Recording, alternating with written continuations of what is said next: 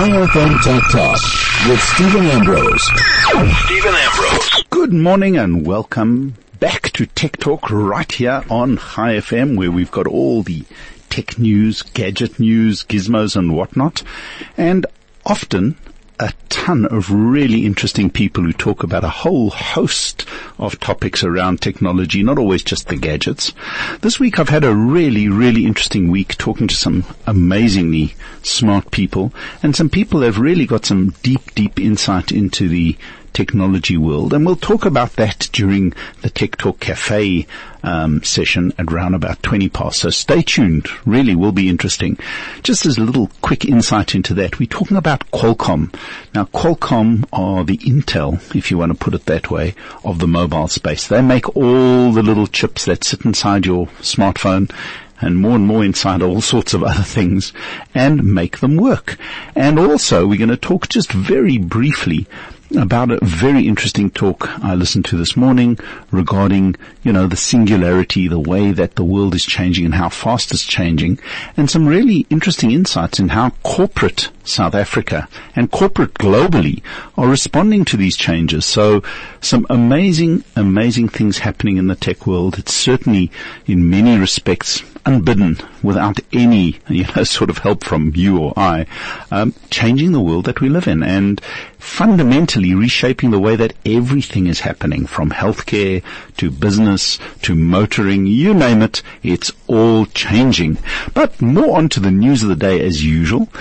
Interesting story crossed my desk this week, and Adobe. Now, Adobe is the company that I'm sure everybody at some point has heard. We've all received a PDF document in the mail, and view it, or made a PDF document over the years, and it's sort of become the de facto way that you saved a spreadsheet, mailed it to friends, or saved a letter, mailed it to business colleagues.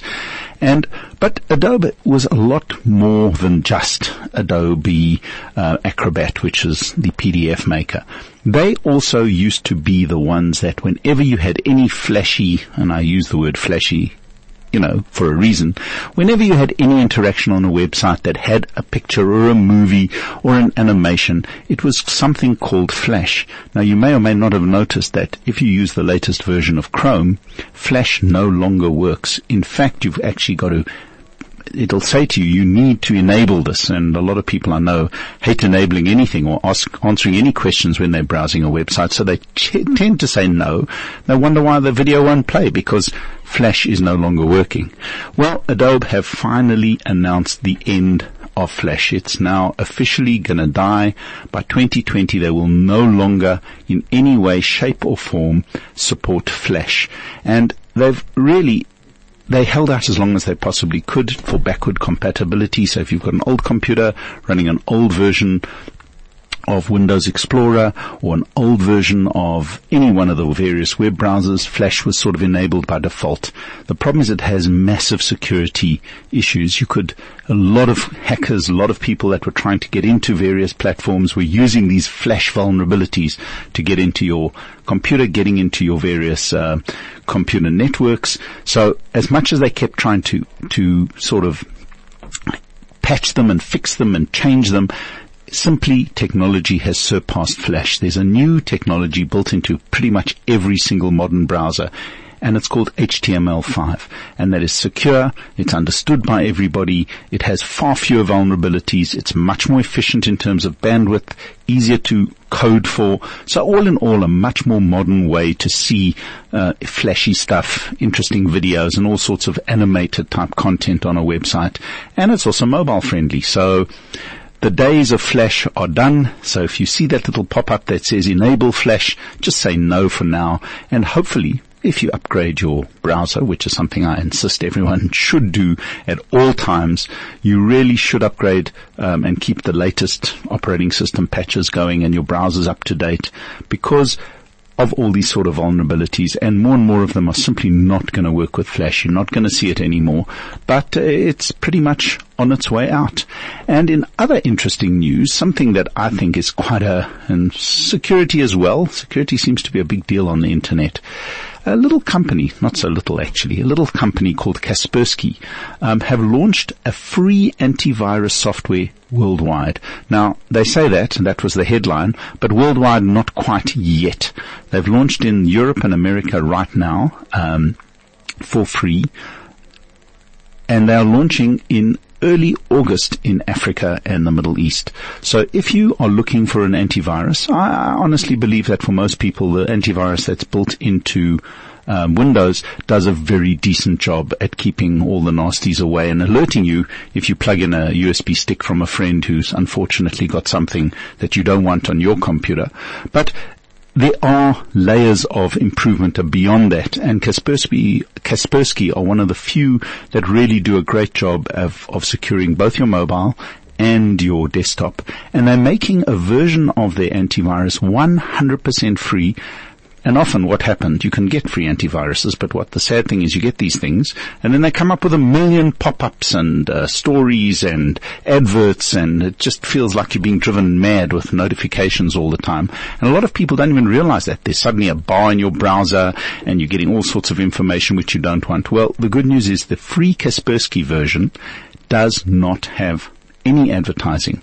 How they're going to make money, and this is something you've got to understand, and something that makes it very interesting, is that they are going to use the data that antivirus supplies. So when someone attempts to hack you, or some sort of activity happens that needs antivirus intervention, that information is going to be shared with Kaspersky, and using artificial intelligence, something we're going to talk about a little bit later, but using their sort of artificial intelligence algorithms and some of their big computer-based smart machines, they will use that to improve the program and improve your protection on an ongoing basis. So it's a quid pro quo. They're going to give it to you for free, but they're going to use all the information gleaned by your antivirus on your computer to share with them what's been going on and to make it actually better. So the free antivirus doesn't have the VPN, which is the virtual private network. It also doesn't have the parental controls, which is something that's a topic for another day. And the online payment protection that its paid counterpart offers, but all the other features, all the other protections, browsing and hacking and you name it, will be there. And I think it's actually a great deal, because why wouldn't you want to share what's happening on your machine from that point of view, in order to get a really, really solid, stable and very easy to use antivirus. So if you're interested in that, go to Kaspersky.com. It'll automatically take you to the South African site, and the South African site shows you all their stuff that you can pay for. And I'm not recommending it as the only antivirus out there. It's a good one, and reasonably priced. Norton and these other guys, there's so many out there, but it's one of the less intrusive ones. It doesn't shout and scream at you and make a hell of a noise all the time. But the free version will be available on that website, Kaspersky with a K, .com or .co.za, sometime early August. So keep your eyes open, and if you're looking for one, this is really, I think, a great deal. Just realize that it's going to use a little bit of your data to send information back to Kaspersky to help them improve their product and help them improve their ability to protect you. And on that note, we're going to have a quick break for an ad, and then we'll be back with some more news and interesting tech stuff. Tech Talk with Stephen Ambrose, 11 to 12 p.m. only on 101.9 IFM. Hi there, and welcome back. Now, moving on to an interesting company, a Chinese company in South Africa. You may or may not have heard about them. Their name is called Hisense. And Hisense, unfortunately, I wasn't in the country, but they had an event which they called Aim High at their factory, interestingly, in Cape Town. Now, they're one of the few manufacturers of, there are others, but one of the few Chinese manufacturers of consumer goods, televisions, fridges, washing machines, air conditioners, not mobile phones as yet, but apparently that's in the works. But they make all these things from scratch at a factory in Atlantis near Cape Town. And they've got the exact same manufacturing standards and the exact same ability. They make the boards, they make everything except some components like panels that are made in huge factories in China, TV panels that is. But essentially from scratch they manufacture all their products in South Africa and to global standards that I've seen. I've been to the factory. I've seen how they do it. They use the same machinery as anywhere in the world. And the benefit is, one, I think they get a really good deal from the government in terms of, putting employment down in Atlantis, and certainly they bring a lot of benefit to the community. They're a major employer there, and they've been growing steadily over the last couple of years. Well, as part of their Aim High campaign, launch of new products, there's washing machines and tumble dryers and all sorts of interesting, not so interesting for me, I'm a bit of a tech guy, but a lot of interesting stuff that they've made. They've also expanded their range of really good value televisions. And last year they introduced something which they call the ULED technology. Now, don't get too confused about all these various terminologies. We've got ULED and QLED and OLED and all sorts of LEDs. But essentially, their range of TVs are an enhanced LCD type technology, which is very similar in many respects to what Samsung are doing and many other companies out there. LG all do these types of TVs. And the benefit is great color, great brightness, and very, very, very moderate price. And that's where I think Hisense have done an amazing job. I think, from what I've heard, they're number 3 in the country behind the big boys, Samsung, LG. Now, Hisense certainly are offering an incredible range of televisions at really good prices. But their 2 new flagships are just up my alley. They're all premium 4K television models. 4K being the resolution, it's at least 16 times more resolution than standard HD. And today, with fiber and everything else coming in, we're definitely getting a situation where more and more people are watching high definition television that are streamed via the internet rather than watching, what they get through the air or through DSTV. And in many respects, it's really scary. DSTV only broadcasts at a maximum of 720p, which is HD, but it's not full HD. You're going to hear those terms, and you hear them often around the world. But HD is really crystal clear and very sharp. Full HD, which is 1080i, which is slightly better quality than the P version, is even sharper. It has more detail, and 4K is at least 16 times more information than full HD. And all TVs beyond a certain size and a certain price today, from 45 inches, I suppose, upwards, are going 4K. It makes no sense at this stage, if you're looking for a new TV, unless price is an absolute consideration, not to buy a 4K television, because that is the new technology. Everything's heading in that direction. Over the next couple of years, high-speed broadband, be it wireless, be it fiber, you name it, is going to become more and more ubiquitous. Telkom are even offering ADSL at up to 100 megs from now. So we're going to see a massive explosion in watching television over the internet in very high definition. And the 2 new ones are a 75-inch and a 65-inch from Hisense. And I've been told that their pricing is really, really super competitive. Their Hero 55-inch ULED from last year has dropped to a price, I think, below 15,000 Rand, which makes a huge, huge, huge difference. I mean, that quality TV used to be in the 30s and 40s. And considering you keep a TV for the minimum 3 to 5 years, I think investing in a 4K 55-inch and above TV makes a lot of sense. These 2 new flagships, really, I've seen them briefly in their showroom.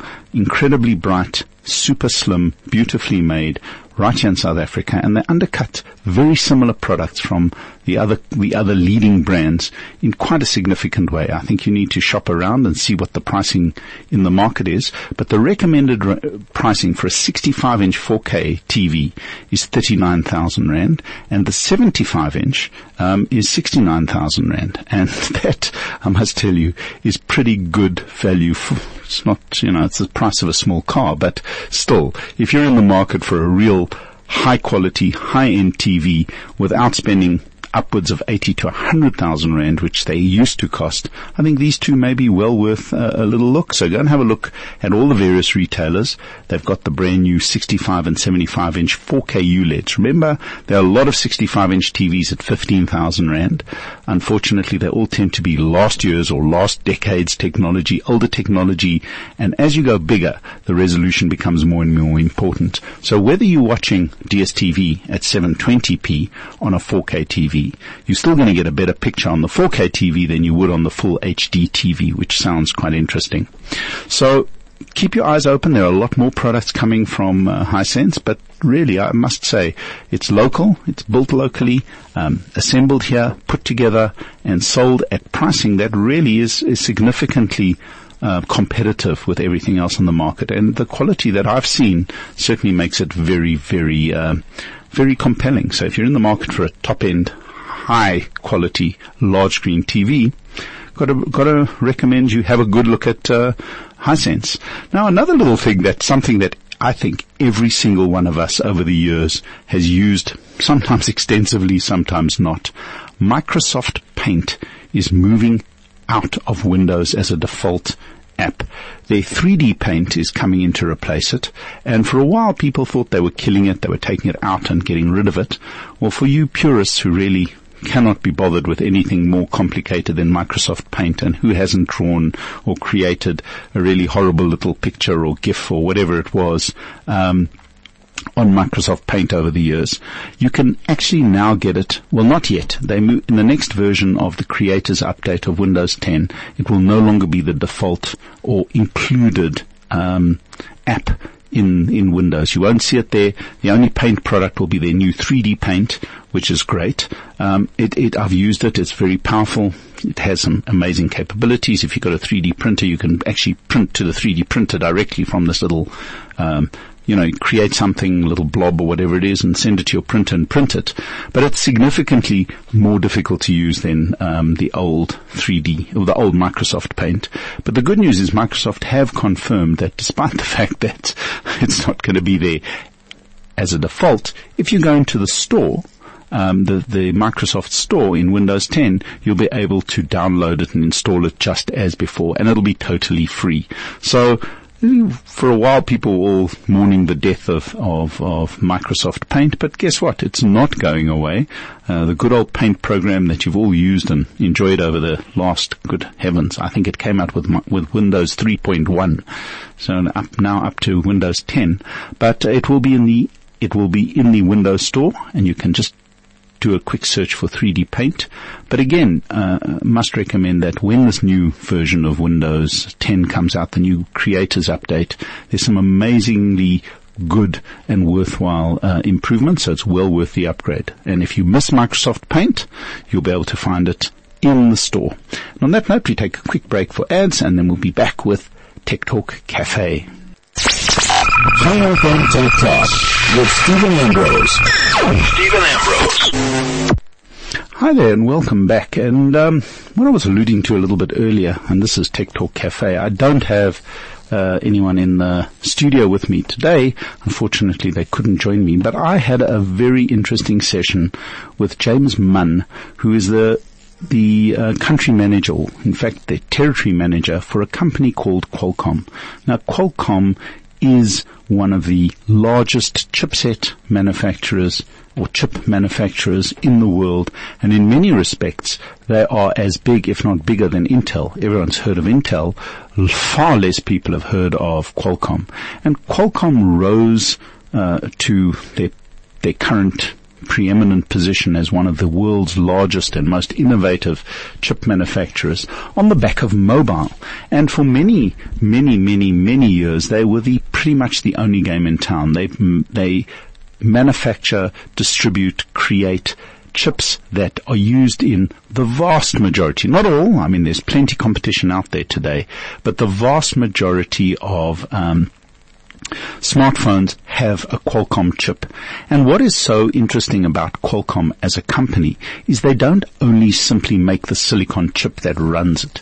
They control everything from the radio to the processor to the video processor to the algorithms and the various software needed to make your phone actually operate. They also do incredible work working with the operators with regard to the next standards. So their chips are the ones that enable all the latest capabilities, all the latest technologies around mobile. They were the drivers of 2G, the drivers of 3G when it came out. They were the the proponents and the chipset manufacturer of choice for everybody pretty much, until fairly recent history where Intel have now got into that game. A couple of other manufacturers like Huawei do their own thing. Samsung also create their own chips. There are a couple of other companies out there who do similar jobs, but nobody has the scale, nor in fact the deep patents of Qualcomm as they sit right now. And basically what they wanted to share with us is a couple of really interesting things. Their latest versions of chips, which you're going to find in the brand new Sony Xperia XZ Premium that I'm playing with now, the 835 chipset, is capable of absolutely unbelievable. We're talking about gigabit transfers of data. That is LTE category 16 performance. These are numbers and things that most people don't really even care about. But imagine having a smartphone that can transfer data over the air at 1 gigabits per second. To put that in perspective, I've now got 100 megabits per second broadband at home on fiber, and I think that is absolutely the business. I can stream, I can download, I can share. In fact, my whole family can stream, download, share, and we all manage to do it with no slowdown and incredible speed. Now imagine something that is 10 times faster than that. The question is, what are we going to do with all that speed? Well, that's a discussion for another day. But the fact is, they've enabled the technologies both on the handset, and I mean, I'm holding the handset right here. It just looks like a normal phone, but this thing is capable of 1 gigabits per second over the air, and they've trialed it right here in South Africa with some Huawei technology, and they've actually done it. They've managed to do 1 gigabits per second. Sorry, I must correct myself. It wasn't Huawei. It was Nokia.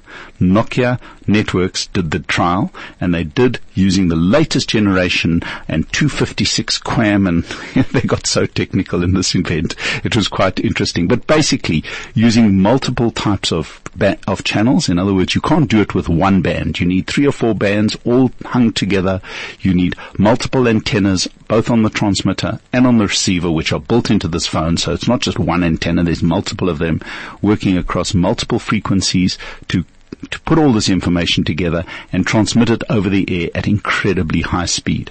But the benefits of this are not simply the fact that you can download YouTube videos quicker with no buffering, because there's a limit to how fast you can download a YouTube video, even if it's in 4K HDR, which is another thing this phone can do on a screen, which is ridiculous on a smartphone. But it's all about capacity. For example, on a 3G connection, when you used to get up to 7 or 8 megabits per second, and everyone was super happy because it was way, way faster than the good old GSM or Edge that we used to enjoy at 365 kilobits per second. But now we had something called 3G, which was significantly faster. The problem was, as you moved away from the base station onto the edge of the cell itself would actually breathe. So in other words, the more people who connected to the tower, the smaller the cell would get. It would shrink. So if you were slightly out on the edge, all of a sudden you wouldn't get 3G connection. It was just the weirdest thing. There'd be no throughput. You would see 3 bars, but suddenly there'd be nothing happening. Nothing would download. Your YouTube videos would buffer, and it would just be an awful, awful experience. And then for no reason you'd wander around the house towards the front garden, and boom, it would all come back. I mean, the days of you waving your phone around to try to get connectivity hasn't gone away, but it certainly got less. Now, 4G technology totally transformed that. 4G technology allowed many, many, many more phones to connect to the tower in the same frequency or the same spectrum that you had, and allowed you to be able to get much better performance, up to 20, 30 megs on 4G, sometimes up to 150, 200 megs in certain areas, much more consistently, much more regularly, and certainly this whole cell breathing thing became less of a problem. Now, the promise of 5G down the road, which they explained to us, is that those issues will become even less prevalent. With tons and tons more things connecting to the wireless network, you're going to have a system that's much more efficient at dealing with all these people and still delivering massive, massive bandwidth. So if you've got a system capable of giving you 1 gigabyte per second to one phone, in ideal conditions. Imagine when you put 10,000 phones on that, well, just for want of a better word, each one would get at least 1 megabyte per second. Whereas before on 3G or even basic 4G, you would never get that. You'd have no speed because there'd be too many people connected and the whole thing would fall over and it would all be gone. It just won't work. So that was the benefit of speed. It's more about capacity and the ability to deal with high-speed connections to many, many more devices over the next couple of years. And this is the type of stuff that Qualcomm are showing. And interestingly, this 1 gigabyte per second is 4G technology. It's 4G plus, or LTE plus, which you may have heard about. And again, something we'll talk about a little later because there's a new player in town on LTE plus. But 4G plus technology allows massive speeds, massive capacity, and great, benefits for you and I. As I say, it's not so that my YouTube videos can load faster. But if you're in a busy area like Sandton, for example, at lunchtime and everyone's sitting at the mug and bean watching their YouTube videos, which is quite something to see. Everyone's sitting there all by themselves with their cup of coffee and their cell phone in front of them or their iPad. Quite weird. Everybody will be able to download the same YouTube video and watch it without any interruption, and they won't even notice that's happening. And the new devices and the new chipsets and the new networks are all offering this technology right now, right here in South Africa. There was something else that was discussed and at length, and it's something that I've actually mentioned over years and years and years, is that right now the South African operators have been unable to deploy the very latest versions. They have in certain very small controlled environments, certain shopping centers around Vodacom's campus in Midrand. They've done a lot better. But beyond category 6, which gives you a theoretical 300 megabits per second, they cannot get beyond that simply because the country has not allocated sufficient spectrum to the operators to do that. And again, we've discussed this at length. Category 9, which offers up to 450 megabits per second, and category 12 and 16 offer up to gigabit type connections over the air. But unfortunately for that, you need multiple spectrum. You need lots and lots of bandwidth. And it's something that is happening all over the world. I was getting between 150 and 250 in some places megabits per second on a normal smartphone. Right, it was a Samsung Galaxy S8, which has very similar capabilities, interestingly, using a Qualcomm chip, modem chip, not a processor chip that Samsung did their own thing on. But those sort of things are now possible in many countries around the world, and theoretically, with just a flick of a switch in South Africa, will be available to our operators here as soon as the country, releases all the additional spectrum that you need. And unfortunately, I just don't see that happening, because part of that is all about digital convergence, moving on to digital TV, which still hasn't happened. That's another thing that will start happening over the next year, theoretically. And we're going to have to talk a lot about that and how you're going to move on to digital TV.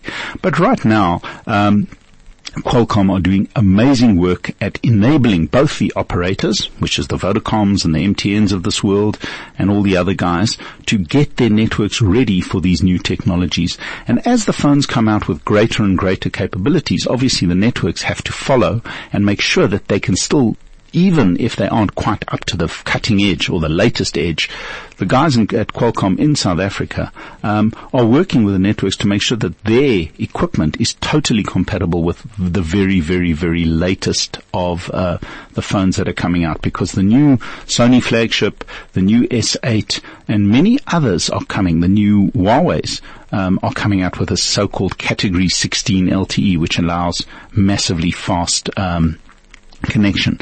But as I said before, it's not just about the speed. At that level, when you're on, if you have a Category 16 connection, theoretically, it doesn't matter where you are in the cell footprint, your signal, your throughput will be far more stable. You won't even notice when you switch from tower to tower. There'll be none of this fade out and wandering around waving your phone in the air to try to get a connection. All of that is pretty much going away. And with the death of 2G and 3G, well, not so much in Africa, but as those fade away, you're going to find you'll connect more and more to LTE type networks, and you'll get far better consistency and far better performance overall across the whole thing. And then Qualcomm dropped something really, really interesting on the conversation. And it's so much more about what's coming down the road and how South Africa is responding to it.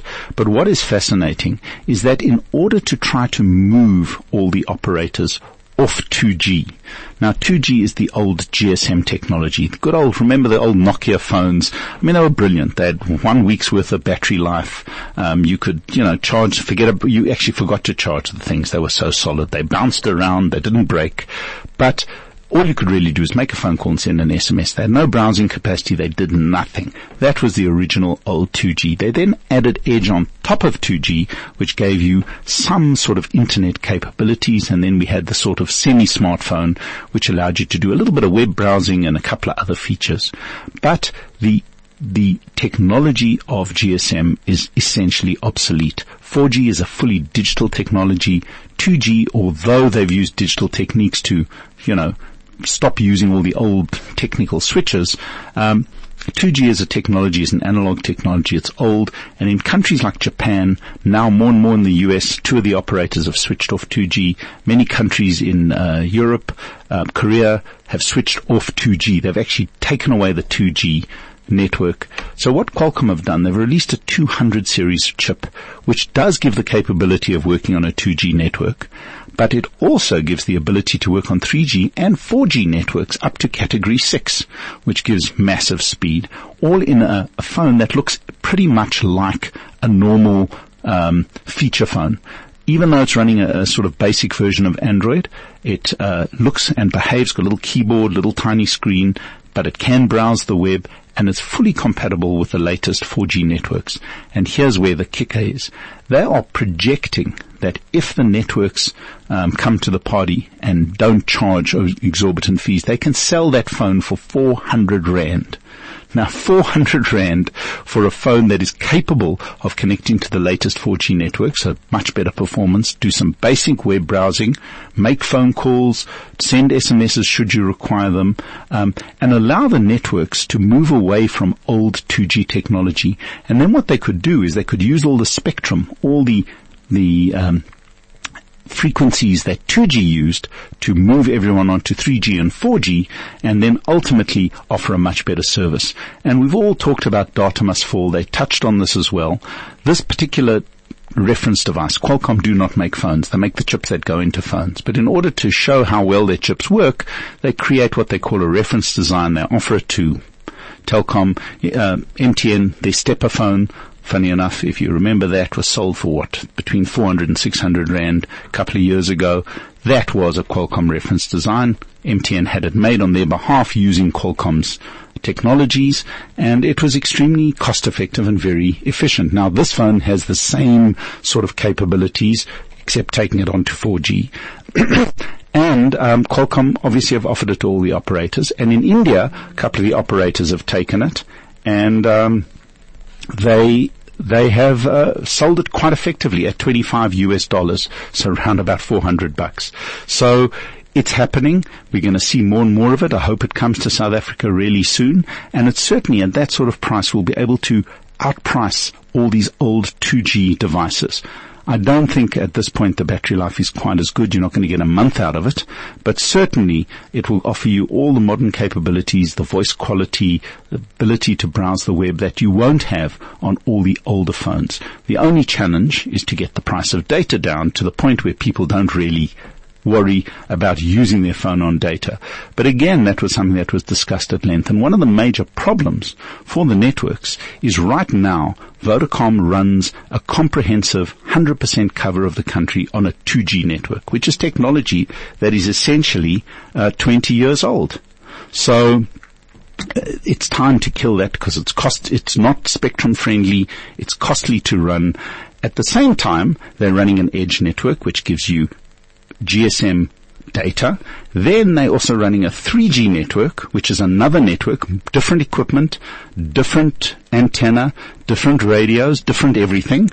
And then they're running a 4G network on top of that. So all the networks in South Africa are actually running 5 separate networks, all separate equipment, different radios, different everything, at the same time, using the same spectrum, all working through the same platform and network. And this creates enormous cost and barriers to dropping pricing. So if you can get all and this is something they put forward and something that James actually said is remarkable. If they could simply give every user of a 2G phone, a 4G phone tomorrow, and we're talking about tens of millions. We're probably talking 20 to 25 million phones. If they gave them each a 4G phone for nothing, no pay-in, no money, and said, give us back your 2G phone, we're switching it off. Here's a 4G phone, we give you 2 months to switch off your 2G network.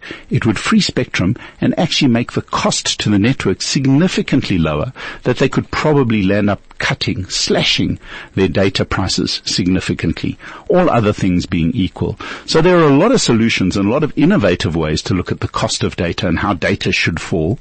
And one of them is to move onto the latest technologies. It might be all retro and cool to be using an old Nokia 3310, if you can still find the batteries for it, or the big SIM cards. I don't even know where you buy big SIM cards anymore.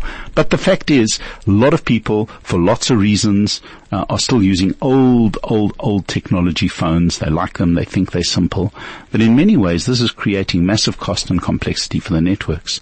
So a lot of innovative solutions. Qualcomm are engaging with government. They're engaging all the time with the networks and the handset manufacturers, obviously, to discuss and to figure out ways to move the world onto the new digital 4G and 5G technologies. And it's imperative. 5G is coming. It'll be out here in the next couple of years. It is an iteration of current 4G, so it's not a new network. But still, for the networks to be running 4 different or 5 different configurations on every single antenna just to keep us all connected, it's quite a technological feat. So that was just an absolutely fascinating discussion around mobile technology, where it's going, what's happening, and what the reality on the ground in South Africa is. And we definitely have some real challenges, and yet in certain areas you're still getting full 4G category 16 cutting edge stuff if you've obviously got the right phone. On that note, we'll break for a quick ad break, and we'll be back with my gadget of the week and some last minute gizmos. High FM Tech Talk with Stephen Ambrose. Moving back to technology, where I'm a little bit more comfortable than writing adverts for High FM. The gadget of the week this week is the Sony XZ Premium phone. Now, I went to the launch a couple of weeks ago, and I was suitably impressed with 2 things that really came out. One, Sony are committed to South Africa. They certainly are not going away. From a mobile perspective, they're going to continue to release phones as they release globally, and they're putting a lot of effort. They're doing a lot of work around making sure that their service, their support, their marketing, their visibility is out there. And for many of us who lived through the age of the golden age, if you want to call it, of Sony, when they were a major product, everyone had a Sony TV. They certainly are a brand that has a long legacy of quality, innovation, and really bringing some amazing technology. Who can forget the Walkman, amongst many other things? Now, in this day and age of mobile phones, we live with technology that, in many ways, a phone is just the most remarkable device. Calculators, who needs them? It's on your phone. Cameras, who needs them? It's on your phone. Recorders, who needs them? It's on your phone. Music players, again, it's on your phone. What isn't on your phone? There's an app for pretty much anything. So one device, I've seen this picture, I'm sure you all have on the internet, this room full of equipment, PCs and God knows, all these little bits and pieces lying around, a desk full of stuff, all translates into one tiny little pocketable phone. So, a lot of these things were pioneered by Sony. A lot of them were created by Sony. And here we live in a world where you've got choice in the mobile phone space. Now, the XZ Premium is a brand new product, as I was saying, and it just came up during the Qualcomm interview. The XZ Premium uses some of the absolute latest cutting-edge product or technology that exists out there. I'm not going to bore you with the speeds and the feeds, as they call it, and all the various technology, but essentially it's based on the latest chipset from Qualcomm, the 835. It comes with 4 gig of RAM. That is the in-memory memory, and 32 gigs of storage. Plus you can add a SD card, category 10 and above, please. Just remember that. You don't have to know why, but fast. It's got to be fast, because this is a fast phone. And a couple of other real technical benefits as far as I'm concerned. It's got a 4K HDR compatible screen. So when you watch YouTube videos, when you watch even Netflix or anything on the screen, and it's a large screen, you will find that the quality of the picture is pretty much breathtaking. They use some of their technology from their televisions in the screen. It is definitely one of the best quality screens that I've seen on a phone. Whether it's in bright light, it's just outstanding. It's sharp, it's clear, it's incredibly bright when it needs to be, and very, very accurate in terms of color and everything else. So an outstanding screen. The other thing that Sony have always stood out for is their cameras. Now, this phone has one little party trick. It's not a must-have, but it's certainly something that impressed me no end. It has got a 625 frame ultra slow motion mode, and that means you can catch a hummingbird in full flight, slow it down to frame by frame, and there's 625 of them per second, in the most unbelievable detail. They demonstrated with balloons popping. It's just absolutely incredible. It has unfortunately one restriction, and that is more due to the amount of information that's stored, because a 4K HDR stream is gigabits of information over a little while. So you just need tons and tons of room. So that mode is limited to 6 seconds. But those 6 seconds are absolutely amazing. So a flash, a pop, a balloon bursting, a droplet of water, you can do the most amazing effects. But that's not where it ends. The camera is a 22 megapixel camera, so it's very, very, very high resolution. And the front camera is also excellent. I must admit that I did find that you have to put a little bit of effort to get the best picture. So the Samsung Galaxy S8, the iPhone 7, and even the LG G6 take more consistent, easy pictures. This camera, I think, has the capability of being better than all of them. But when you're just wandering around snapping pictures very quickly, sometimes it tends to overexpose a little. It wasn't as foolproof in many, many respects as the other cameras. But quality-wise, in general sort of conditions, it is one of the finest cameras that I've played with, both the front selfie camera and the rear camera. And if you take the time to tweak the settings, it can be pretty near astonishing. It also has one other little party trick, something that the iPhone 7 has done for a bit.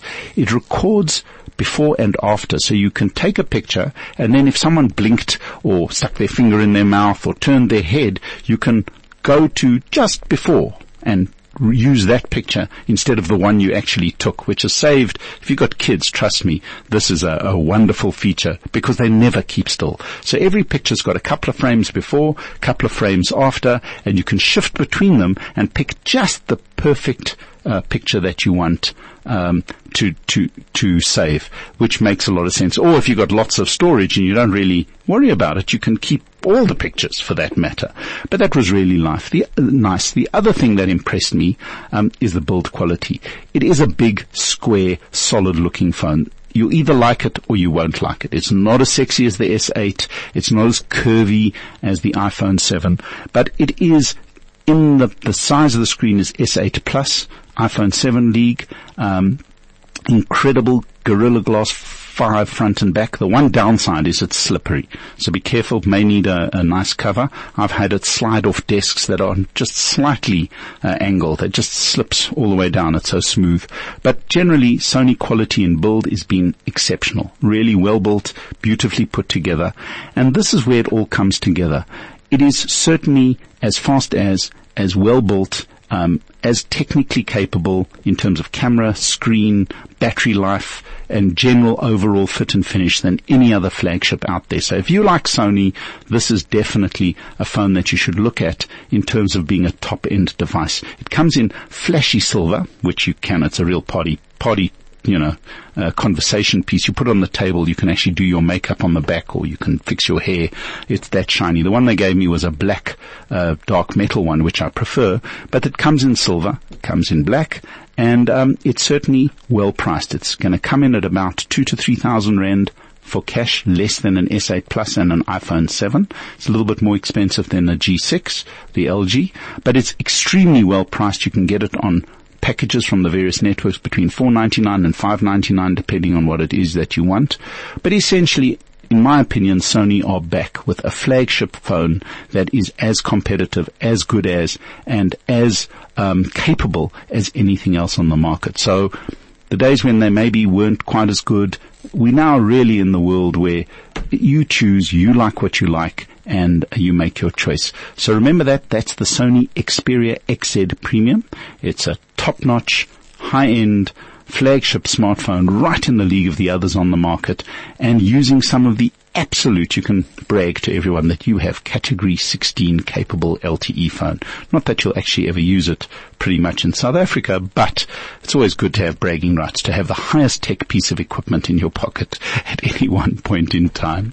And on that note, we're going to have a quick ad break, back for my last little segment, and can you believe an hour has almost gone? Tech Talk with Stephen Ambrose, 11 to 12 p.m. only on 101.9 IFM.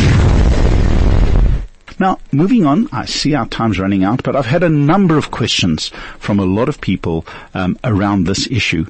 Fiber is everywhere. More and more people are getting fiber. It seems to be a bit of a fiber race to cover most of the suburbs in most of the major cities in South Africa.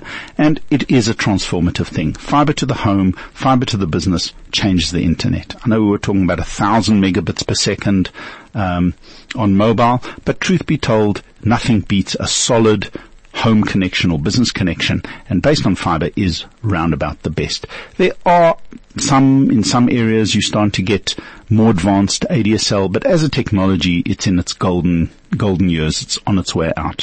What is coming, and this is something that is very interesting. So if you don't have fiber, there is a new version of LTE that is dedicated to home fixed connectivity, and that is called LTE-A. This is being rolled out by a company that used to do iBurst WBS systems. They've renamed themselves as RAIN. Now, RAIN are not actually going to deal with the public directly, but they've appointed, or they've done deals with a number of the various ISPs out there, MWeb being the first, but there are a couple of others, including AfriHost, who are doing connections with RAIN, and they're offering them as LTE advanced. So if you can't get fiber and you're struggling with your 4 meg ADSL that often gives you somewhere in the region of 1.5 meg, which is not enough to actually download anything, they are offering some new LTE-A packages that are extremely competitive. It's not quite, in my opinion, as cost effective as fiber, but considering that it's wireless, it's portable to some extent, and it's available basically now, for around about 549 Rand a month, you can get an LTE-A with a little modem from MWeb. And I would suggest that you do not sign any 24 months contracts, because that definitely doesn't make a lot of sense, especially with the industry that's as fluid as it is right now. But there are three options essentially in the LTE advanced field. There's MWeb, there's AfriHost, and Telkom. Now, right now, and I'm sure Telkom are going to change their pricing from 1 August, so again, maybe a little premature, but they have something called Telkom have a smart broadband wireless LTE-A, and if you're in that coverage, which most suburbs in the cities are, it's around about $7.99 a month, including a modem for a 50 gig cap, which is not bad, but once you start using streaming, 50 gig goes extremely, extremely quickly. I would suggest anything between 100 and 200 megs to give you really more than enough room to maneuver, and if there's more than 4 people in the family. But if there's only 1 or 2 of you, it really makes sense, and it's pretty cost effective. The equivalent from MWeb is 549 Rand a month, and from AfriHost, slightly different package, but in the 550 Rand. So if you haven't got fiber and it's not coming in the nearest future, and you're looking for a much, much, much better connection than ADSL or any other form of internet that you may have used up to now, then the new LTE-A from RAIN, or whoever you want to call it, but it's LTE-A. Telkom don't, they do their own, but the MWeb and the AfriHost versions are very well priced, and I've never tried it myself, but certainly the quality from what I've heard is really good, and LTE-A being one of the more advanced 4G connectivities is certainly a great product in terms of just general consistency and the ability to get really high speed. And on that note, I'm afraid we're going to have to call it a day. You can always send me an email on stephena@highfm.com and ask any questions around the LTE, because it's a subject that's evolving really quickly. And thank you so much for listening. This is Stephen Ambrose on High FM, and we'll be back next week with more news and more gadgets and more gizmos.